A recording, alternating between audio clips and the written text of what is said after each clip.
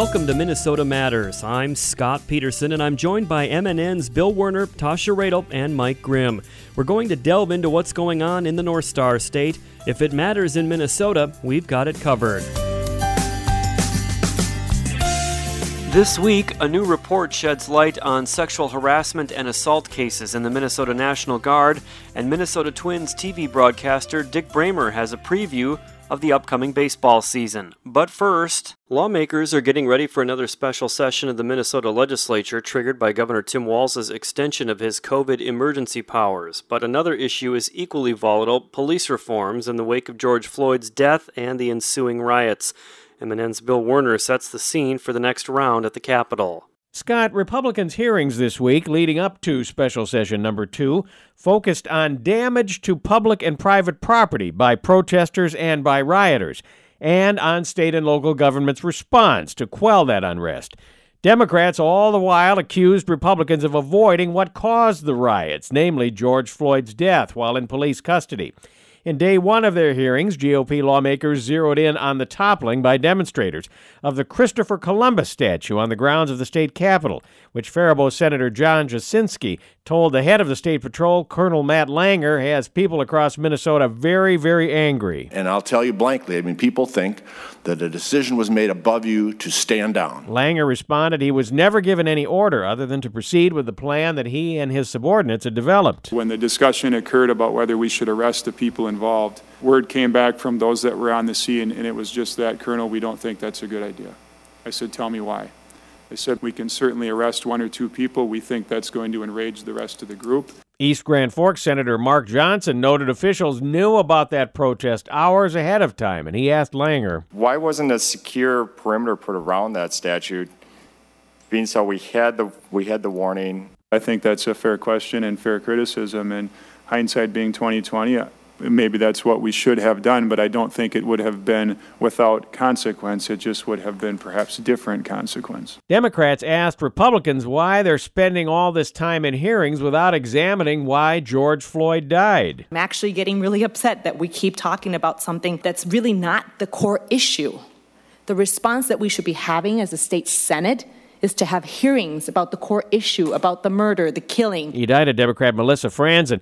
Hutchinson Republican Scott Newman responded that should certainly be talked about in the appropriate committee, but also it is perfectly appropriate for the Minnesota Senate to inquire into the actions of the troopers and the Commissioner of Public Safety and the National Guard, and that is what we are doing. 5th District Democratic Congresswoman Ilhan Omar said this week the same thing is happening in Congress.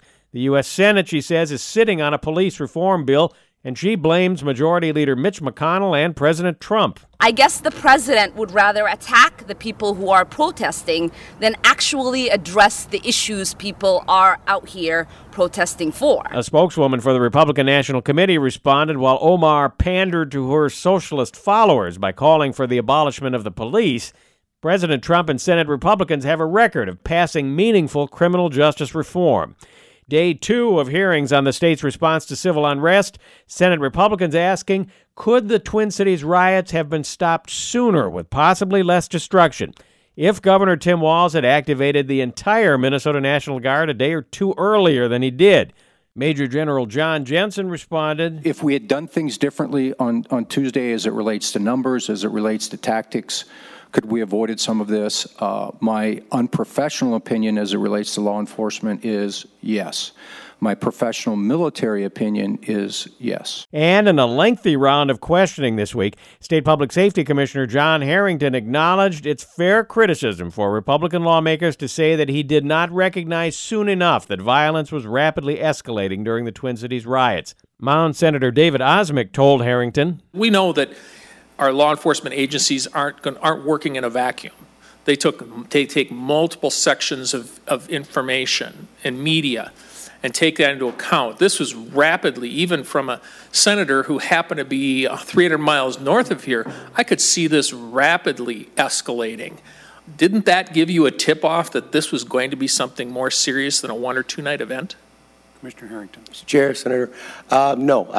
In my initial assessment of this, I believed it was going to be a 1 or 2 day event. By the third day, that opinion was shifting. The complete destruction of a precinct was not something that I envisioned as being on the horizon. Harrington said by the time that happened, law enforcement was significantly changing its deployment numbers and tactics. Democrats contend Republicans highlighting errors by the Walz administration are simply pandering to their law and order base while sidestepping what triggered the mass destruction in the Twin Cities. Let's get at the reason why we had the problem. It's because Derek Chauvin put his knee on George Floyd's neck. That's where this started. So if we want to start with an anti-violence and lawlessness, let's start with the Minneapolis Police Department and the unfortunate way that they've been treating black and brown people. Senator Jeff Hayden from Minneapolis. Majority Leader Paul Gazelka tweeted Senate Republicans support police reforms like banning chokeholds and de-escalation training, but not DFL moves to defund or dismantle the police. Scott? Thank you, Bill. Minnesota Matters returns after this. Welcome back to The Dog Show. Up next, we have Satchmo. Satchmo is a member of the Shelter Pet Group. That's right, a group known especially for their couch-snuggling, ball-chasing, face-licking, tail-wagging, backyard-hanging, and, of course, companionship. And what breed would you say Satchmo is? I'd have to go with maybe a lavish terrier-hound chihuahua-looking kind of mix. Tremendous dog. I'd also like to point out Satchmo's coloring, a white, gray, brown, black brindle, simply marvelous. You know, it's such a treat to watch a dog like this. Now, let's see him in action. Look how he makes eye contact with his person. That's actually known as the treat stare. How intuitive. And now he appears to be excitedly turning in circles. Ah, the happy dance, so common with this group. And finally, the loving face lick. It's great how he just gets in there and, well, licks. Fantastic. But really, the best way to know an amazing shelter pet like Satchmo is to meet one. Visit theshelterpetproject.org today. Adopt. Brought to you by Maddie's Fund, the Humane Society of the United States, and the Ad Council. Welcome back to Minnesota Matters. I'm Scott Peterson. The Minnesota National Guard this week released results of a review of its sexual assault and harassment prevention and response programs. The review found that over the last 5 years, there were more than 100 reports of sexual assault in the Minnesota National Guard.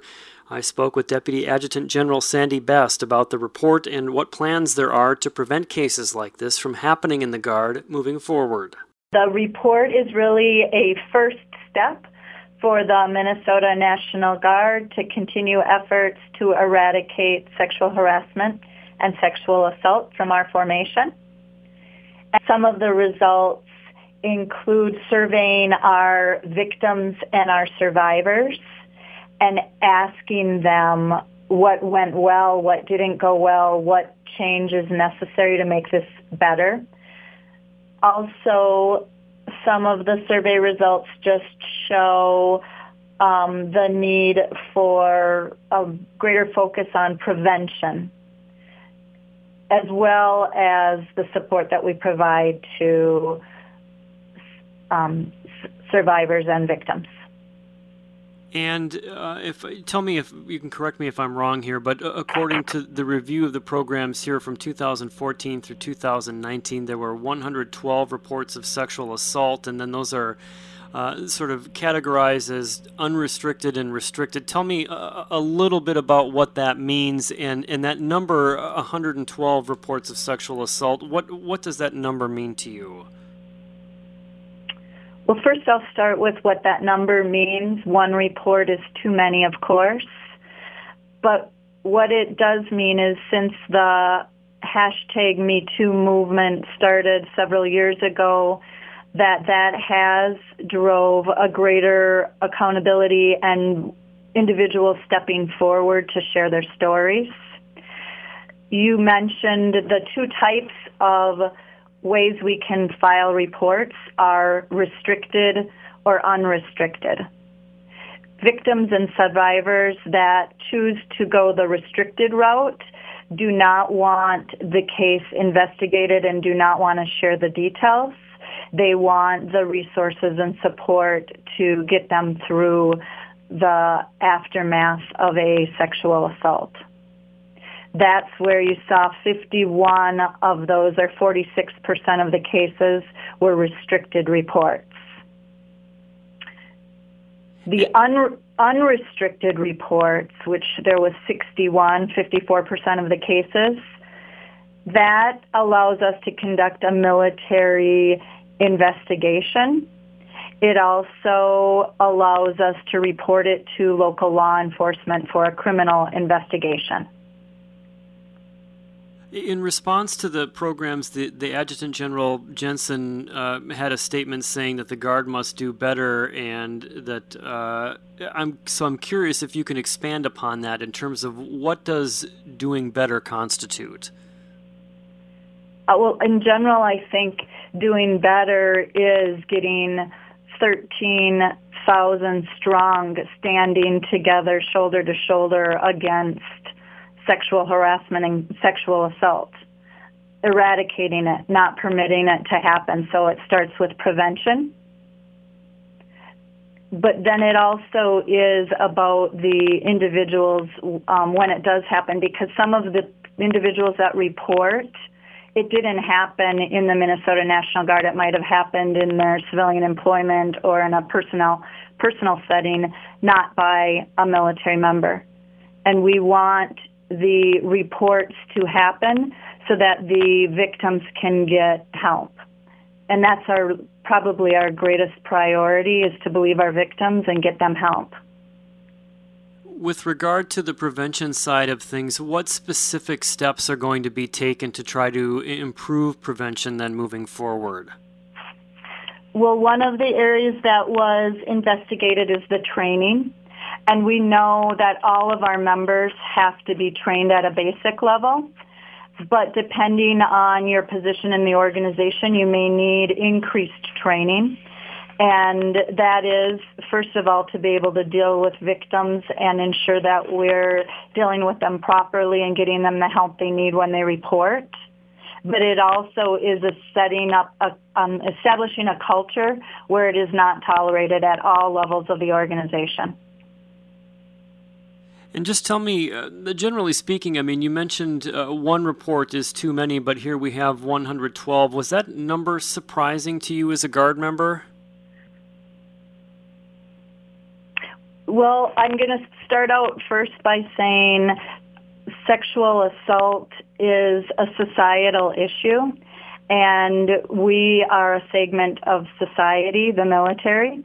We're held to high standards. We report on these numbers where other organizations and institutions are not required to. So is it an alarming number? I would say yes, but it is the same number that is, like, we're on par with the rest of the military or better. Thank you to my guest, Minnesota National Guard Deputy Adjutant General Sandy Best. Minnesota Matters returns after this.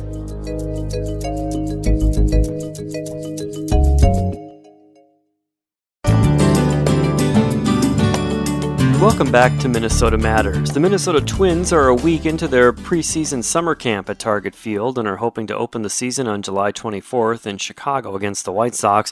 That will start a pandemic-delayed 60-game regular season leading into the Major League Baseball playoffs in October. Longtime and popular Twins television announcer Dick Bramer spoke with MNN Sports Director Mike Grimm about the time with no games and the anticipation of the start of a season. Well, it's been difficult, I think, as it is for anybody who loves baseball, who counts on baseball, either financially or otherwise. It's just been quite an ordeal. You know, I'm not conditioned to believe that I wake up in the morning in June, whenever, May, now into July, and I don't have a game to do. You do, I think, if you're around this game, if you're lucky enough to be around the game, you do get conditioned to programming your days, weeks, whatever, around the game, and it simply hasn't been there. So we've all had to make adjustments, but as you said, hopefully we'll have an abbreviated season starting here in just a little while. I don't want to get too personal, but what have you been able to do without baseball games to do in terms of what, you know, you're much more free to do stuff if you like, where maybe, as you mentioned, in the month of June, you probably haven't had a lot of free time in the past. Yeah, and that's been one of the frustrations about my career. As blessed as I've been, I feel like I've, missed out on a lot of time with my kids because I've been traveling so much. Well, thankfully, during this time, both kids have been around. My son is a minor league broadcaster, and he was furloughed back in March, so he's come home. My daughter's been working from home for the ALS Association. So we've all been together, and they may give you a different answer, but it's been a real blessing for me to be able to spend all this time with my family. And for a while, the walleyes were biting, and I was doing okay with that.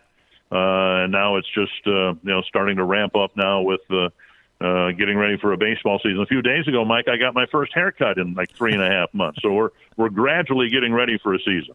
Indeed. What as a sidebar to that, and you mentioned it briefly, a lot of people count on baseball. A lot of people on your crew, behind the scenes, camera operators, producers, what have you.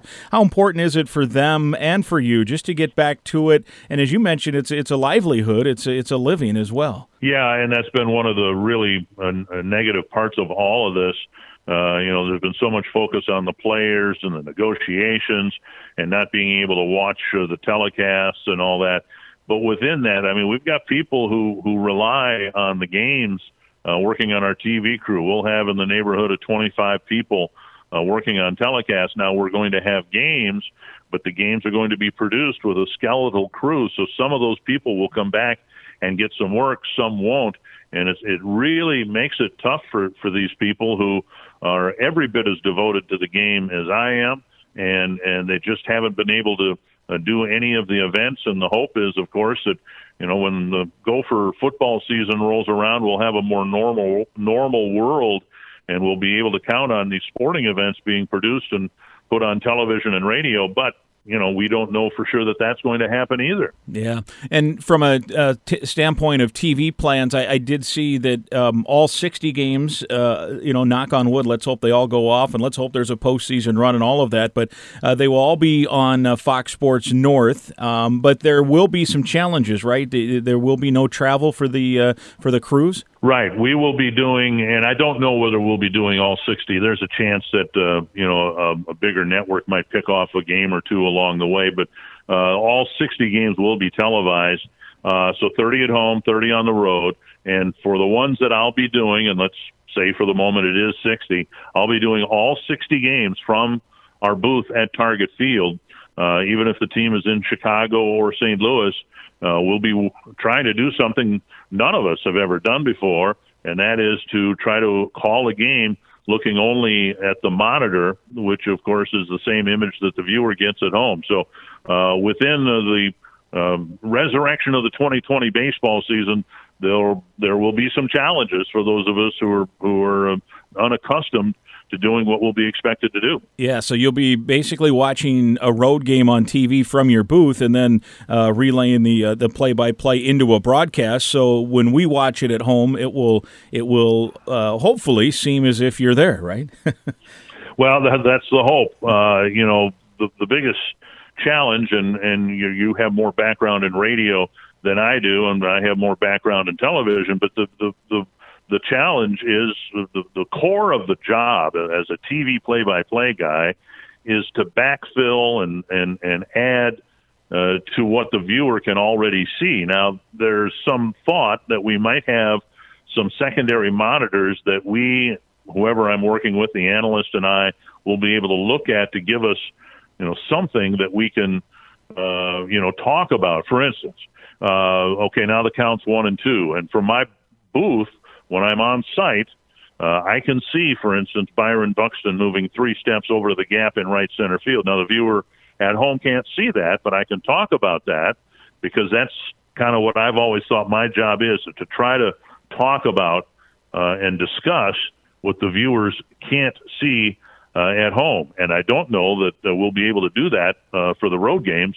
Brings up kind of a throwback to the old days where announcers were sitting in their studios getting the teletype of what was happening in the recreation of games. I think Ronald Reagan used to do Chicago Cubs games at some station down in Iowa way back in the day, sitting in the studio waiting on the teletype to say what happened to this pitch and what happened to this at bat. Yeah, and of course that's radio now, and it would be a little bit easier, I would think, to simulate that from a monitor than TV when, basically we're all looking at the same images.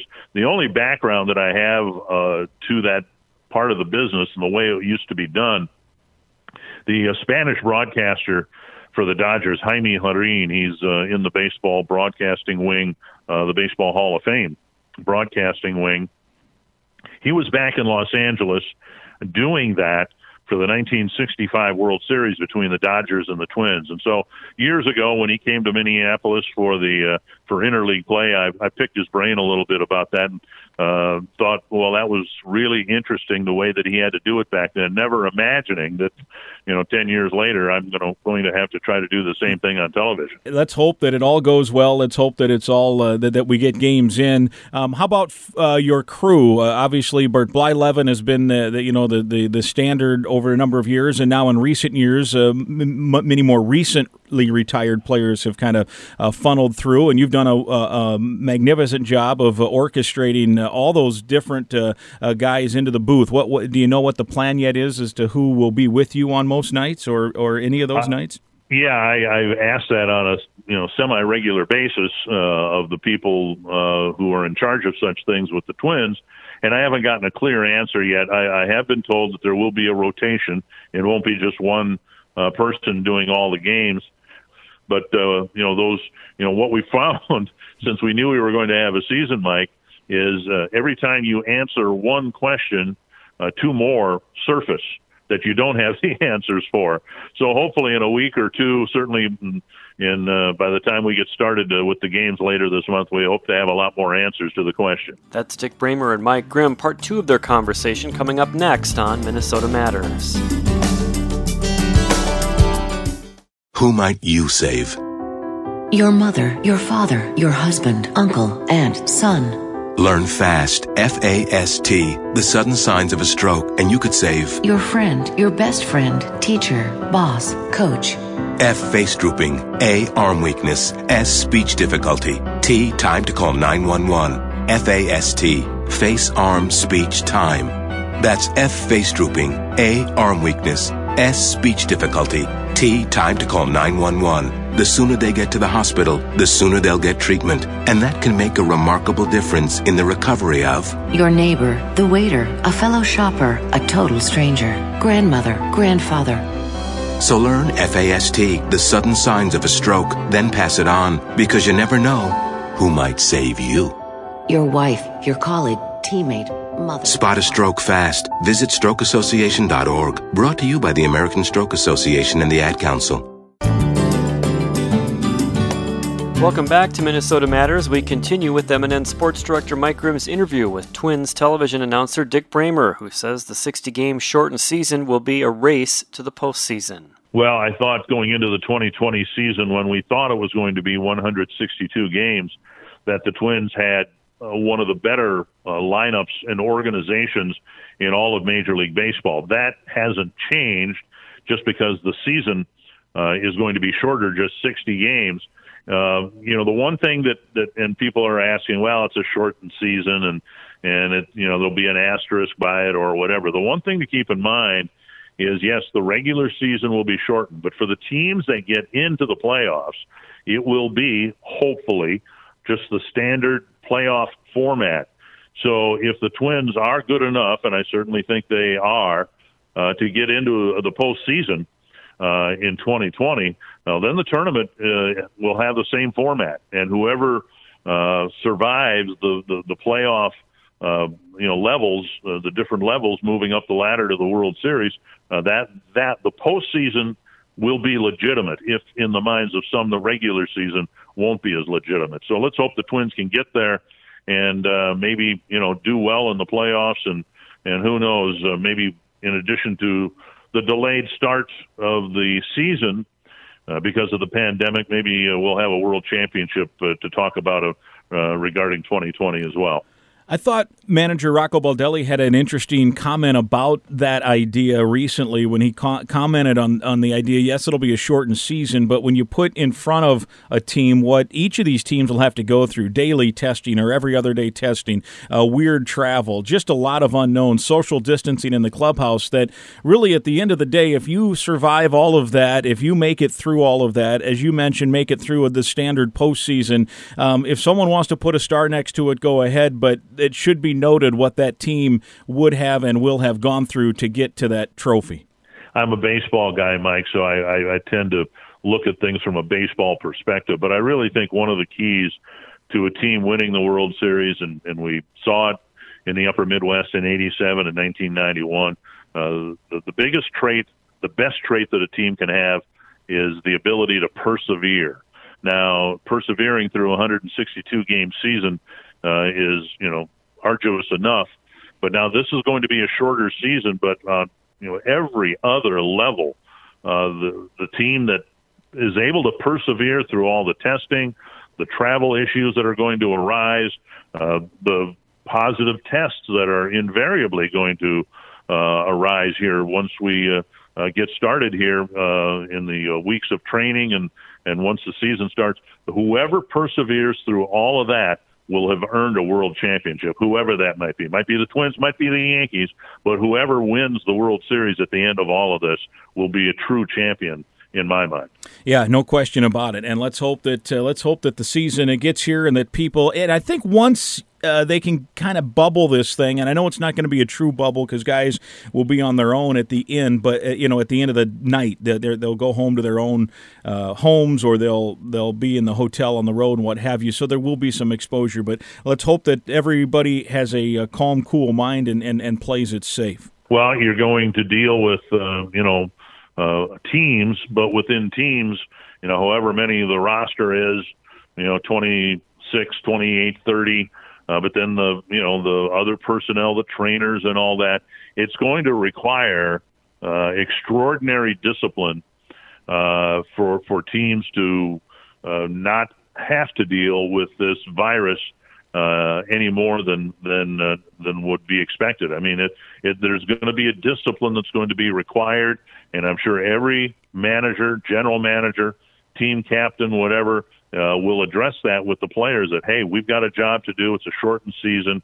We've got to make sure that we are diligent and disciplined when we're on the road, so that we don't have a massive infection rate within our clubhouse. They're going to have 60 players that are going to be eligible to play, and the hope is, of course, that no team is going to have, a big number of players quarantined because of the virus. But we just don't know how this is all going to play out. That's Twins television broadcaster Dick Bramer and MNN sports director Mike Grimm. That's going to do it for us for this week. Thank you for listening, and please tune in again next week for Minnesota Matters on this MNN station.